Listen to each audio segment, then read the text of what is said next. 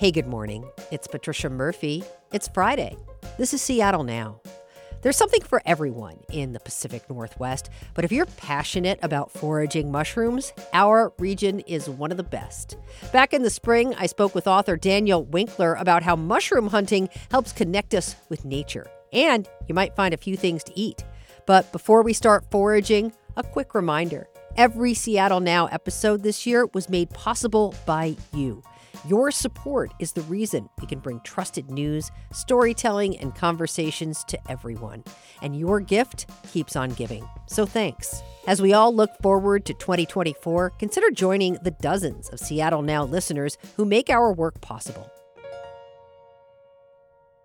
The Pacific Northwest is a jewel, and one of the benefits of living here is the abundance of edible mushrooms. Last fall was a disappointing season for foragers. The rains didn't show up until mid-October, which cut the season short. But now it's spring, and while peak morel season is behind us, it's prime time for oyster mushroom foraging. It's a fun, not completely risk-free way to get out. Each year, once or twice, I happen to fall, whether there's a hole I didn't see or I slide off a tree and, then spread my basket far and wide. And so getting out in the woods, you leave the trail. It gets all a little bit more challenging, and you definitely got to be careful. And the slower you move, the safer it is. That's mushroom hunter and author Daniel Winkler. His new book, Fruits of the Forest, is a guide to the region's edible mushrooms. I joined him and his mushroom collecting basket on a trail north of Redmond, where he showed me the ins and outs of local spring edible mushrooms. Daniel, first, thanks so much for being out here. Thank you so much for taking the time and showing the interest in mushrooms. We came a long way here. I mean, yes, Pacific Northwest, there was always a few people interested in mushrooms, but it is really mushrooming now. Mushrooms are really having a moment. It's kind of fascinating. Where are we right now? Let's talk about where we're standing. I know we're out in Redmond, but tell us a little bit about where we are. Well, we are right now in one of our most dominant habitats here in Western Washington. We are in a hemlock Douglas fir forest. This is the climax species. There's also red cedar, which from a mushroom perspective is not so interesting. They don't make mushroom friends as the other trees do. And there's also, because this forest has been logged here, there is quite an element of alders, and also where there's a bit more moisture, cottonwoods. And we are in the Redmond Watershed Park, which is a nice big park northwest of Redmond, where there's a beautiful environment here. I would guess the forests are at least 80, 100 years old or so. And of course, where there's forest, there's mushrooms. Mushrooms need moisture and the right temperatures, and also they have their own seasonality. So spring has usually different mushrooms than fall. What are the main edible mushrooms here in Washington State that we can talk about? So in the spring, it is especially morels, then Werpers or spring morels, and the oysters come a little later. I think we should go find some mushrooms. That's a brilliant idea, right? That's what we're here for. We are looking for the dead alders. I just see over there's a couple of fruiting bodies on this decaying piece of wood. Nothing edible, but just to give you the idea, you see here is this dead moist wood, still really moist after all that heat, because wood retains moisture so well. And therefore, here we have a bunch of fruiting bodies. These are actually turkey tails. Ooh, look at that. And they're still all white down below. Whole bunch of little insects crawling around, and these turkey tails, though we can't really enjoy them as food because they're way too tough, but they have an excellent taste and they make an awesome broth. And so I'll pick a couple. Oh, look at this guy with a fire red spider aphid. Oh yeah. And that's not for the cooking pot. That's just He just does that guy. Yeah. So we take a couple here of these turkey tails, and they need at home, the best is to work with the scissors to cut off the little bark pieces you don't want to make an extract of, right? Maybe that's a great taste. And then they're already pretty dry, so you can see this is, you hear the cracking here, which turkey tails are very leathery. Huh? Oh yeah, look at that. Yeah, some of them are really dry, but that doesn't matter for what we're doing here because doing an extract here, like parboiling maybe for 20 minutes or so, and then it leaves a really nice taste in the water, and that's excellent to be used when you make any kind of sauce. And I mean, all these mushrooms have this really nice umami taste. You know, more and more people, like we've been discussing, are interested in mushrooms and eating mushrooms. What are the other things people should think about before they go mushrooming? Well, okay, so now thinking here we're in a suburban habitat. So I once talked to a mycologist who said I wouldn't pick a mushroom within 50 miles of a human settlement. I think he was living up in the Northwest Territory. So somewhere in between, do not pick on a landfill or mine tailings or next to a railroad, a highway, polluted areas. You do not want to pick mushrooms because mushrooms can concentrate heavy metals and other pollutants. And never pick mushrooms in a yard that is soaked in salmon toxins. When people try to turn the lawn into a carpet, just mushrooms are off limit there because the likelihood you poison yourself is pretty high. Mushroom. Yeah, so anyways, this is, so what's, I talked about already the factor that habitat is really important. So if you want to find mushrooms, if you look for specific mushrooms, you have to have the knowledge, what are they growing with? Because it's much easier to first find a tree than looking for a mushroom on every tree or with every tree that might not even be a candidate. So as I pointed out, you got to know what trees are around you because certain mushrooms will show up with certain trees. And so this is an important factor. You know, people are a little funny about their mushrooming spots, Daniel. What can you say about that? Well, Because that's why I'm taking you here, because I haven't been here oyster hunting. you're not taking us any place secret. Well,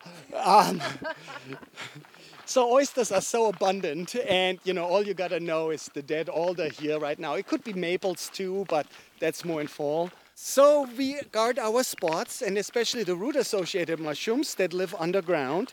Each year they will show under the right condition in the same spot. At least our reliable edibles do that, like chanterelles will pop every year if the conditions are fine.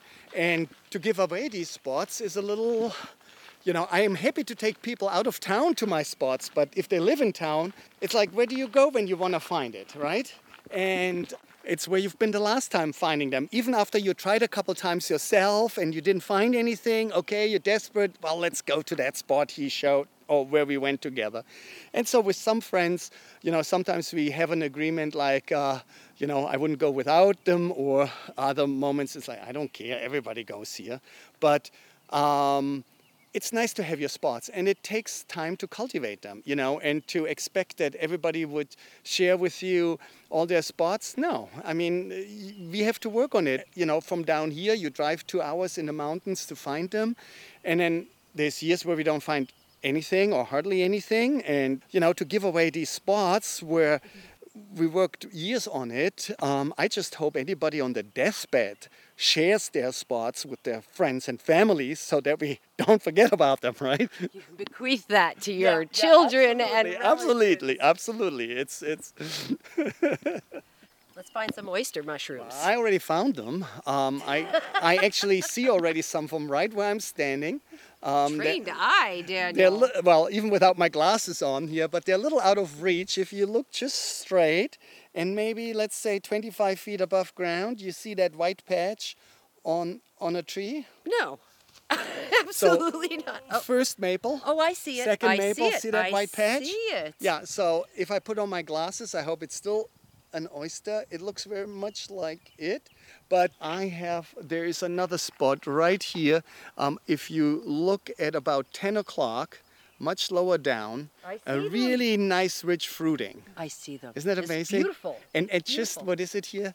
20 feet off the trail, and when you think how many hundred people walk by here, and they still can just grow there, and they're young and perfect. So you've trained my eye. Well, it's really a lot of the computation in your mind to see these things. You have to train your mind. And what is so fascinating, you go out morel hunting, you look at the ground and you don't see a single morel. And suddenly There's 5 of them. But you look there and they were not there. And you know what it teaches you? Your mind makes the image. And this is something you learn by mushroom hunting. You just, I mean, there's so much information. All we see, all this ground cover, everything. But we learn to zoom in on the oddities and the colors. So, okay, let's step over these couple obstacles and then we'll have already the spot. Actually, there was a few earlier on, but we had such a good conversation that I didn't see them. I was distracted. Look at those beautiful oyster mushrooms. Aren't they great? And the sun is just Great day. coming around. Wow, so we have a 20-foot stump of a dead alder, and I do recognize the alder by the bark. So it's very helpful to know the bark of trees. And here we have 6, 7 clusters, big clusters, each maybe 20, 30 mushrooms, which are ready to go. And so this is just perfect state. Yeah, no second thought. These gonna end up in the frying pan after we enjoyed the view of them. So Really stunning, really beautiful. yeah, Now, I want to ask you because we just stumbled on this thing. Yeah. You could see it from the trail, pointed it out to me. Why are these not gone yet? And how long did they take to get here? well, they were waiting for us. That is very clear. They were hiding themselves to reveal at the right moment, right? The universe provides. Also, this spring fruiting of oysters is quite abundant. So people take something, but I've seen often don't even take everything. That's a good point. And that's a nice practice, you know, not taking everything. You're going to pick these? Sure. Is this your dinner? This will be dinner, no doubt. Let me get my mushroom knife. And where is... Now I have it in my car. Okay, so anyways, here in this kind, so with the oysters, I mean, you see how it grows nicely in clusters. So the easiest, of course, is just to take the whole cluster and just like this, and then there. Oh, yeah. And there you see, you know, everything's still white, beautifully white. There's no aging showing. There's a little bit here of very harmless decay. So these little babies never gonna make it. So, you know, if there's decay, then we remove that and just leave the biomass in the forest. And then otherwise, you know, you would cut off where it's attached to the tree. Of course, you don't want to eat the moss. So easily removed. So what are you going to cook with that, Daniel? Now, my favorite is always, I have to admit, mushrooms in a cream sauce. So I would fry up some onions too, separate from the mushroom, fry the mushroom, slice it first. These ones are nicely ripped also into small pieces. And then I would deglaze with a white wine and then some broth, like from the turkey tails or just some veggie broth or something, chicken broth, whatever. And then some cream in the end, salt, pepper, parsley maybe, and that makes an awesome pasta sauce. Daniel, it was a pretty disappointing fall in terms of mushrooming. How much were you looking forward to this spring harvest? Oh, very much. I mean, you know, and especially talking to people who got just into mushrooms, they thought this is the normal here, how hard it is to find mushrooms. I tell all of them, no, last year was a total outlier, and we hope it stays an outlier and is not a normal thing. I mean, it is so unpredictable with climate change. You know, as mushroom hunters, we live for the spring and the fall season. And the fall was just so disappointing. And so spring is here. We had average amount of precipitation.